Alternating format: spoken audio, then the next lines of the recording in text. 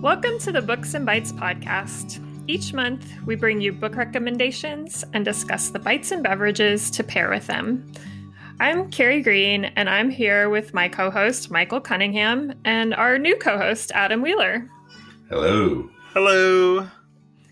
So if you missed the last episode, then you may not know that Melissa Colston has taken a job with the Kentucky Department of Libraries and Archives, and Adam, our teen outreach librarian, has kindly agreed to step in. And we're very excited about that. Yeah, glad to be here. Sorry, I keep making emotions with my hands and waving and stuff. And I forget that we're not doing video for this.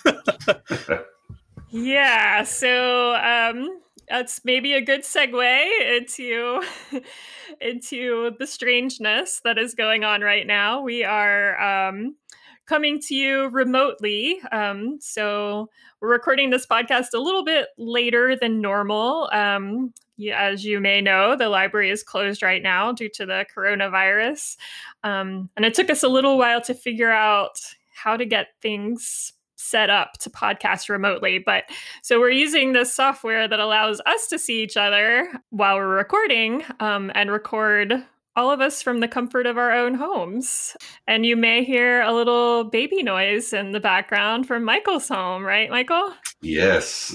She's awake right now and she's hungry. So that's why I was gone in February from the March podcast. Sorry. Right. Yeah. Well, congratulations. Well, thank you. Good reason to be out for a little bit. Yeah. So life is pretty different from the last time we recorded in more ways than one. How are you guys holding up during the quarantine? I'm doing. Oh, go ahead. Sorry. Oh, good. Just trying to stay sane and, keep busy. Absolutely. Yeah. Adam? Yeah. I've been doing all right. The very first week or two, I did a lot of home cooking and gardening. And in this last week, I have devolved into a lot of DoorDash and not going outside. So I'm doing great. Doing really great. Yeah, I had big plans at the start of this too, like all that I was going to read and all the projects I was going to do, and somehow that has gotten smaller and smaller. Are you all, has your reading changed since being under quarantine? Not particularly, no. Well, I've been reading a lot of poetry and novels and verse this month because doing book talks on Instagram and then getting ready for this. And April's National Poetry Month, so that's what I've been focusing on, and a lot of video game reading also. Video game reading? Yeah, I mean, video games, they have a lot of text in them. I'm playing and I'm reading as I'm going. So. Okay. Yeah. All right, that counts. How about you, Michael? I've been curious if you're leaning into the horror suspense or if you've shifted away from that. No, I have really leaned into that quite a bit. I have been doing a lot more ebook reading than I typically do. There's been a lot of authors that have been doing a lot of giving away a lot of free books on Amazon, ebooks, or reducing them to 99 cents. So I've been snatching those up. So I got quite a collection right now. I've been going through those. Yeah. But yeah, still a lot of the dark stuff. Dark and scary stuff. Yeah, I'm definitely leading towards more comfort reads right now. Nothing apocalyptic. Nothing with an epidemic for sure.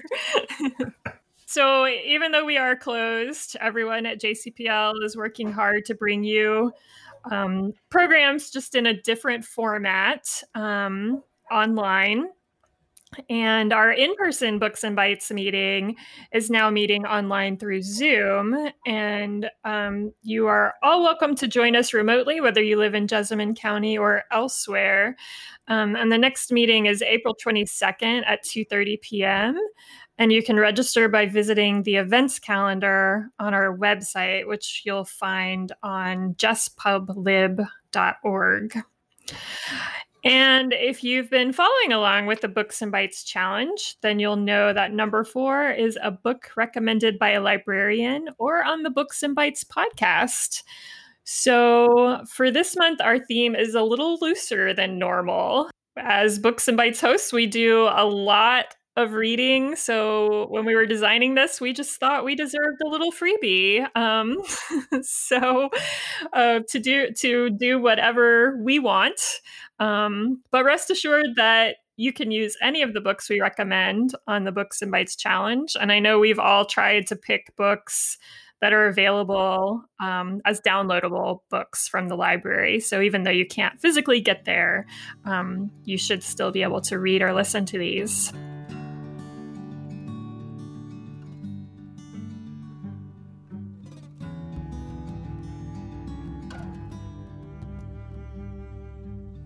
Well, I don't know if I really need to repeat it again or not, but I might as well.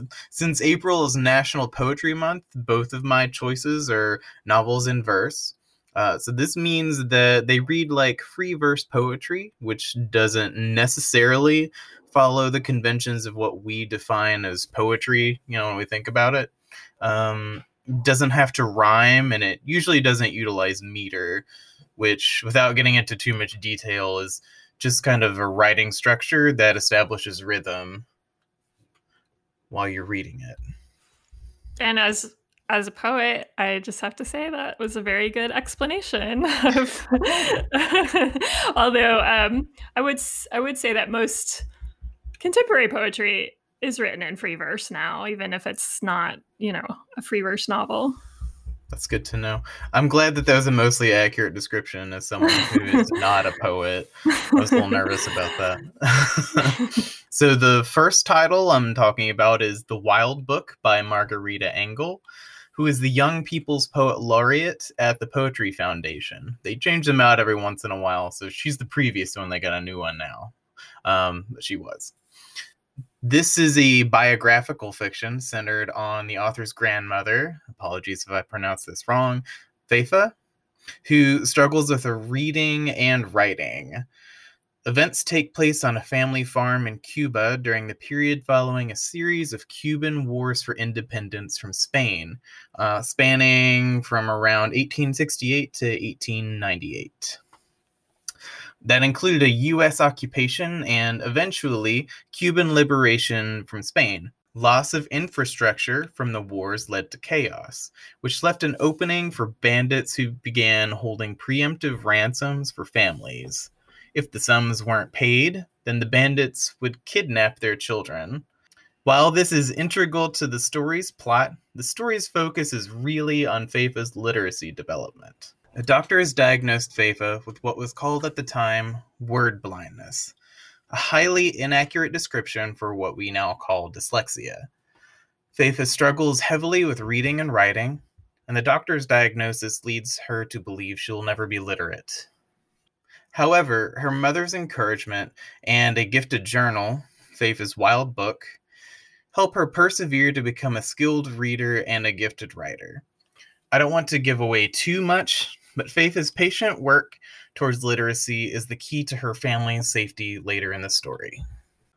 Struggling readers may relate to this story and find inspiration in Feifa's determination and honest road to literacy.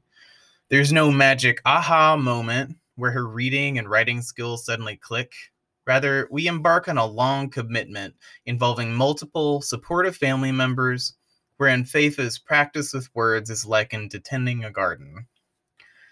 While my description here may sound bleak a bit, the book's tone is hopeful, and the story is peppered with glimpses into Cuban culture and colorful pops of flowers, tropical birds, and foods. And that actually reminds me of a little bit of a mischievous, funny part of the story. So there's a section where Faith's brothers tease her and call her ugly, like how brothers do. She's noticed a parrot has started roosting on their house. So she gets the wise idea of, I'm going to teach this bird how to say ugly.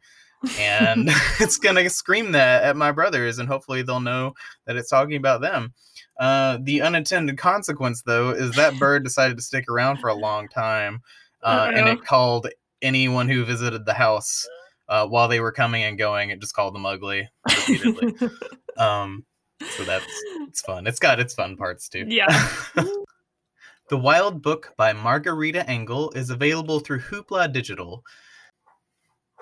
This may also be an opportune time to mention that some of our digital resources, Kentucky Libraries Unbound, or the app Libby, for example, allow users to adjust text in ebooks to meet their preferences. Kentucky Libraries Unbound, or the companion app Libby, provides an option for a dyslexic-friendly font. I haven't had the opportunity to personally test its effectiveness, but it may make reading a bit easier for anyone with dyslexia who would like to try it. For this bubbly, colorful story, I recommend Fizz and Fruit Popsicles from Raquel Rabad Rock's The Cuban Kitchen. Available on Kentucky Libraries Unbound, or Libby, again. You'll need popsicle molds or ice cube trays, 1 12-ounce can of peach or other fruit nectar, chilled, 1 12-ounce can of Sprite, also chilled, and 1 cup of crushed ice. This makes 6 servings. So you'll start by mixing the fruit nectar, Sprite, and ice just in a big bowl. Chill it for 10 minutes, and then pour that all into popsicle molds or ice cube trays. Freeze until it's solid. Might take about 2 hours. That sounds great. Yeah. I don't know how fizzy it actually is once it's frozen, but I figure it should be fun. Yeah. Yeah.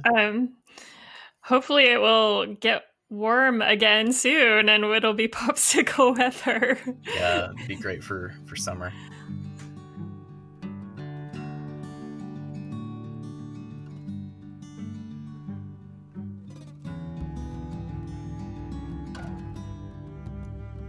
My first recommendation this month is Fantasticland by Mike Bockoven. Imagine if The Lord of the Flies and Mad Max took place at Six Flags. That's pretty much what you get here.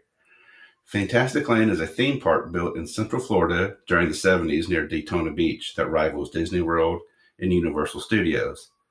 It's divided up into 6 different areas: Fairy Prairie, Fantastic Future World, World Circus, Hero Haven, Pirates Cove, and the Golden Road. In the middle of the season, the largest recorded hurricane in history strikes, catching everyone completely off guard, and strains over 300 employees, mostly teens and college kids, in the park for over a month. Things quickly devolve into spectacular fashion as employees form tribes, which are the Mole Men, Deadpools, robots, shop girls, freaks, and pirates, and start murdering each other. This book is pretty brutal and gruesome at times. It's also a really good representation of the found footage subgenre of horror, which is a work that is usually formatted as transcripts, diary entries, journals, or interviews. So if you read books like World War Z or House of Leaves, those are good examples of that subgenre. The book is presented as a series of interviews conducted by reporter Adam Jakes, who's trying to piece together the facts and understand exactly what happened and why it happened the way it did in the Fantasticland Park. I really like how Bockoven gave each one of the 20-plus characters a distinctive voice, not making it seem like you're reading the same character over and over again. It doesn't seem like it would be an easy thing to do, creating 20-something different voices. The villain, Brock Hockney, the leader of the pirates, was a compelling character. His interviews are particularly terrifying and scary as he explains his motivations and justify his behavior. Then there's these 2 violent characters people keep mentioning in their interviews that dress up in black clothing and wear warthog masks. No one seems to know who they are or where they came from, giving the story some additional eeriness. It's real easy to read this book as an indictment of Gen Z, but I really think the story is a little more nuanced and complex than that. You can look at the news today and see how difficult it is to make sense of violent and tragic situations, especially when you add in a horrific breakdown in leadership, like in this book, and try to explain the hows and whys of such events. This is currently available on Hoopla Digital, so you can read it anytime and is always available. So with hot dogs being an amusement park food staple, I paired this book with a recipe for grilled cheese dogs I found on delish.com. It's a really simple recipe. It calls for hot dogs, buns, green onion, shredded cheese, butter, garlic, and onion powder. That's it. I did substitute yellow onion for the green onion and added hot dog sauce to it. I really liked it. It was a nice change up from the traditional hot dog in the bun. I'll definitely be making it again soon.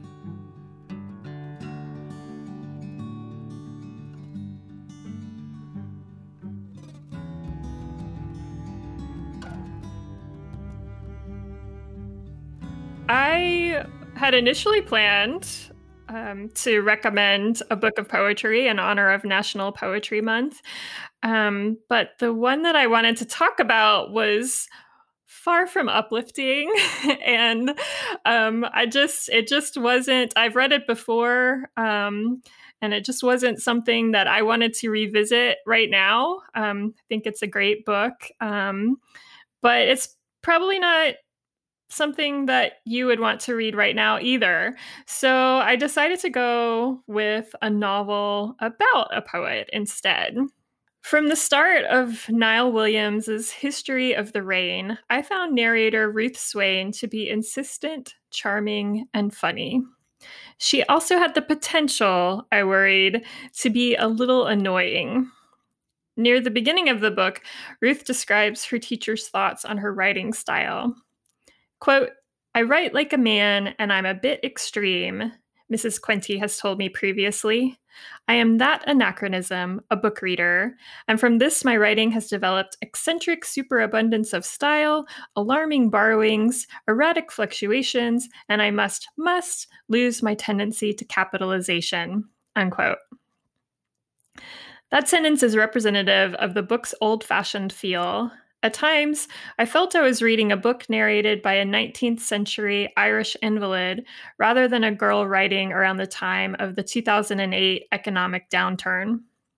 Partly it's because Ruth is ill with an unnamed disease, and partly it's because she quotes so liberally from classic literature.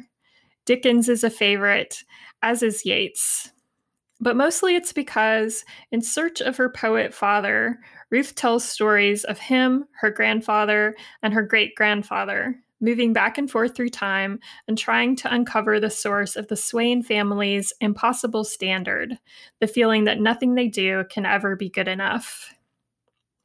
Ruth's erratic fluctuations and tendency to capitalization grew on me, in part because the sentences in this book are so good. Engaging, clever, lyrical, surprising, that I had a million little slips of paper marking passages in the copy I checked out from the library. Her way of dealing with grief, quote, "to keep hoping and to keep telling stories," unquote, is the kind of message I need to hear repeated from time to time, but especially now. I could have underlined the entire last, nearly page-length sentence of this book. In fact, I loved this book so much that I bought Williams's newest book, This Is Happiness, to read during quarantine. Though I haven't finished it yet, I can report that the sentences are just as delightful and perhaps even funnier than in History of the Rain. And I am underlining to my heart's content. As the title suggests, the overall tone is lighter, so you may find it a more appealing read right now than History of the Rain. Both books are narrated by Irish actors and are available as downloadable audiobooks. Pair History of the Rain with The Good Shepherd's Pie, a vegan update of the classic Irish shepherd's pie that you can find in Jay Steele's cookbook, Get It Ripe, a fresh take on vegan cooking and living. This version substitutes a lentil and vegetable filling for the lamb. Since most of the ingredients are pantry staples, it's the perfect comforting dish to make when you can't get to the grocery store. If you'd like to try the recipe, you can find Get It Ripe as an ebook on Hoopla. Oh, that sounds nice. Good, hopeful book. Yeah, I mean, it did have some sadness, but kind of like, I guess, the first book you were talking about, Adam, the overall tone was sort of hopeful.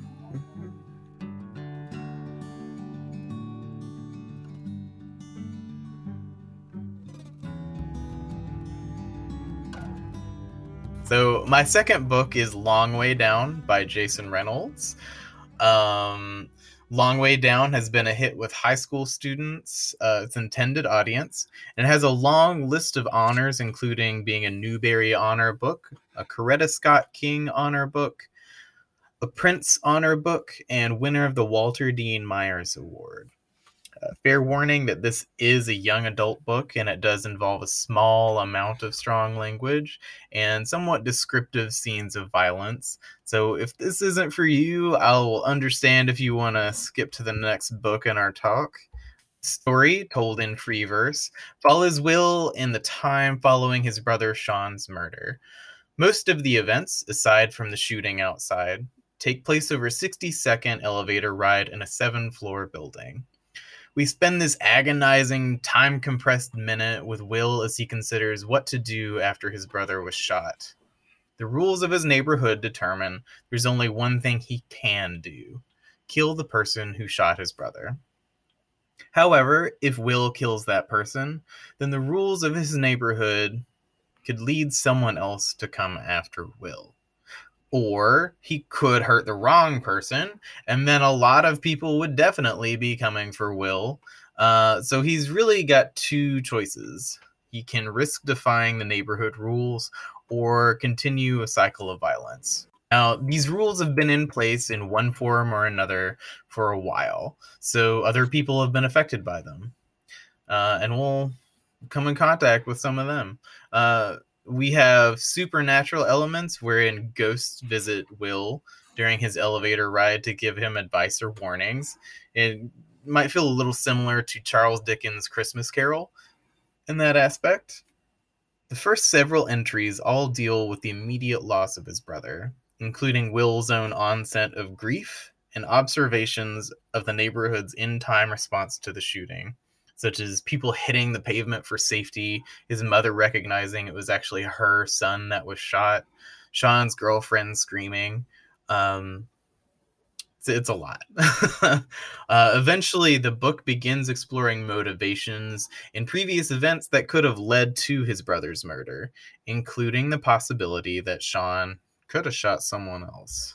The Long Way Down is an emotionally intense read that is heightened by the stream of consciousness type of reading given through free verse. It's compelling enough to be read in one sitting, but entries are short, which allows for readers to easily read a bit and set the book down for later. I'd recommend this for most anyone who enjoys young adult fiction. Jason Reynolds is a wonderful author who's written both comics and a novelization for Miles Morales' Spider-Man, a number of other YA novels, and the Ghost series, a middle grade series that follows the personal development of a school track team's newest members, each member with their own book. For this book full of psychological turmoil, I recommend Stanley Tucci's recipe for Eggs in Purgatory, found in Questlove's Mixtape Potluck Cookbook, available through Hoopla. You'll need a 1/3 cup extra virgin olive oil, plus more to finish, 1 large yellow onion chopped, 2 cloves garlic thinly sliced, 3 pepperoncinis chopped, and the pepperoncinis are optional, 1 28-ounce can of whole peeled San Marzano tomatoes, 2 teaspoons of salt, and more to taste, leaves from 1 small bunch of basil, freshly ground black pepper, 8 eggs, and warmed fresh Italian bread for serving. So you start by heating the oil in an extra large saute pan or a cast iron skillet over medium heat until shimmering. Add the onion and garlic and cook until softened, or about 8 minutes. If you're using the pepperoncinis, go ahead and toss them in now. Empty the can of tomatoes into a medium bowl and crush well using your hands after you have washed them for the allotted 20 seconds. Add the tomatoes to the pan. Then add 1 teaspoon of the salt and half of the basil leaves. Bring to a boil and stir well, then decrease the heat to low, cover, and simmer for 30 minutes. Uncover and make 8 divots as evenly apart as possible, with a bit of space in between, and place your eggs in the divots. Cover and cook just until the whites are set and the yolks are still runny, 7 to 10 minutes. And you can sprinkle it with salt and pepper, drizzle on some oil and basil, and serve it with hot Italian bread. Be tasty. That sounds really good. Yeah. Like Stanley Tucci, the actor? Yeah, Stanley Tucci, the actor. This is a really fun cookbook by Questlove, who's a musician, where he has all kinds of celebrities contributing their own recipes to the book. That's really cool. That's awesome. Yeah.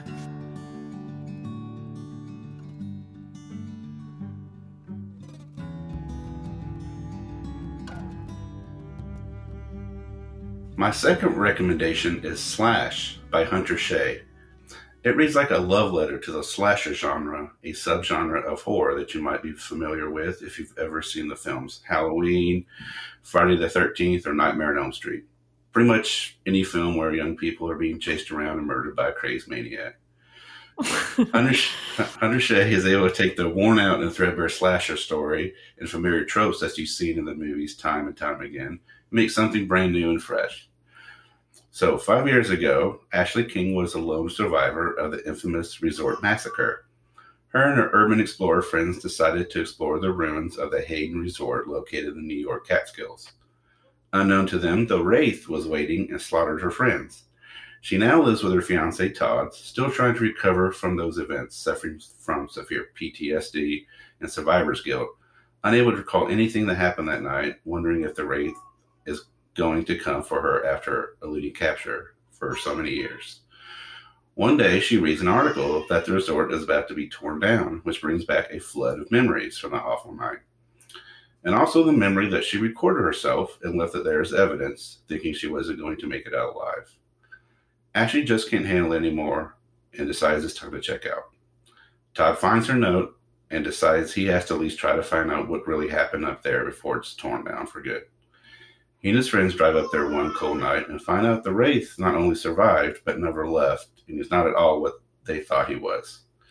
This novel was taut with suspense, never letting up. It was well-paced, and the atmosphere was on point, letting you feel the bitter cold and darkness of the ruined Hayden Resort. What I thought that really set it apart from other slasher fiction was that it showed you what the aftermath of a massacre is like for the survivors, and how the horror for them doesn't ever really stop for them. That side of the story is typically left out. The character development was really great, especially for Todd. You could really feel his pain and grief and understand why he made the decisions that he made. And the Wraith, I loved what Hunter Shea did with him. And I won't spoil anything, but I did not see the ending coming. Never expected it. If you're a fan of slasher flicks like Friday the 13th and Halloween, you really need to read this novel. It's also available on Hoopla right now.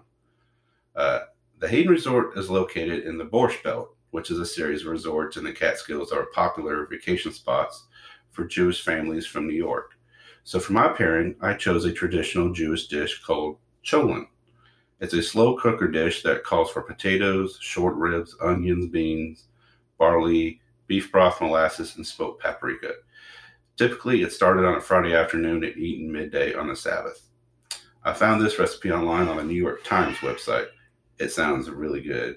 I haven't been able to track down any short ribs yet, so I'm still waiting to make this recipe. That does sound good. Sounds like a good one to put on while you're staying at home. I know, yeah, that's exactly. I was like, man, I can make this. Throw it on one morning and have it. You could have a few days worth of it.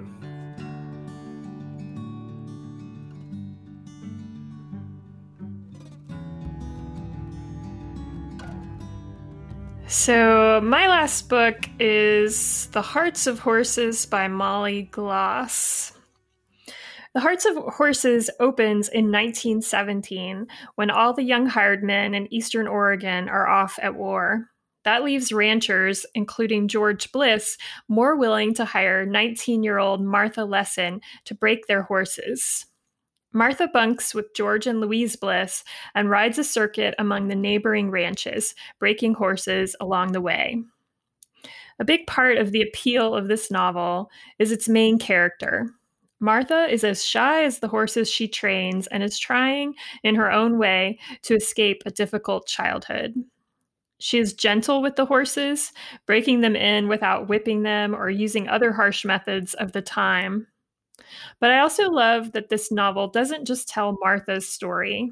It also tells the story of the other neighbors, including a family she helps when their wagon slides into a ravine, a family whose patriarch is dying of cancer, two sisters running a ranch on their own, and others. And it shows how, in times of great hardship, in this case, amid the sacrifices of war and the challenges of frontier life, a community can not only come together, they can also transform one another for the better. And that's certainly a message I could use more of right now. This character-driven, leisurely paced book has a strong sense of place and may also appeal to fans of Kent Harif and Paulette Giles. Although the overall tone is heartwarming and gentle, be warned that there are some descriptions of illness and animal abuse that I found upsetting, and that is not abuse by Martha, but abuse that she's seen from other people. I listened to the audio version and really enjoyed Renee Rodman's performance. Wartime innovation and sacrifice is reflected in the meals the characters eat, whether in a treat of Christmas eggnog sweetened with beet sugar or the first utilitarian bowl of soup Martha eats at the Bliss Ranch. Quote, "There was turnip and carrot in the soup, and a chicken may have run through the pot on its way to somewhere else, or more likely, this was one of the meatless days that have become patriotic in the last few months." Unquote.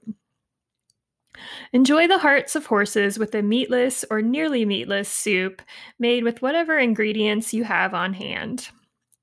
Tamar Adler's minestrone recipe offers lots of suggestions for seasonal substitutions. You can find it in her book, An Everlasting Meal, or at the link on our blog.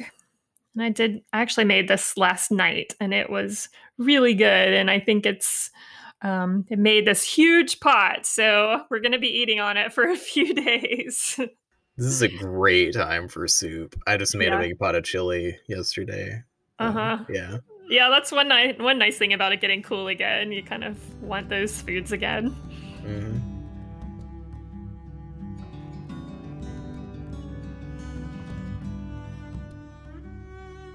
Thanks for listening to the Books and Bites podcast.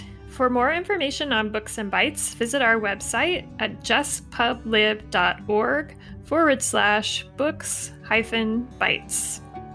Our theme song is The Breakers by Scott Whitten from his album In Close Quarters with the Enemy. You can find out more about Scott and his music on his website, adoreforadesk.com.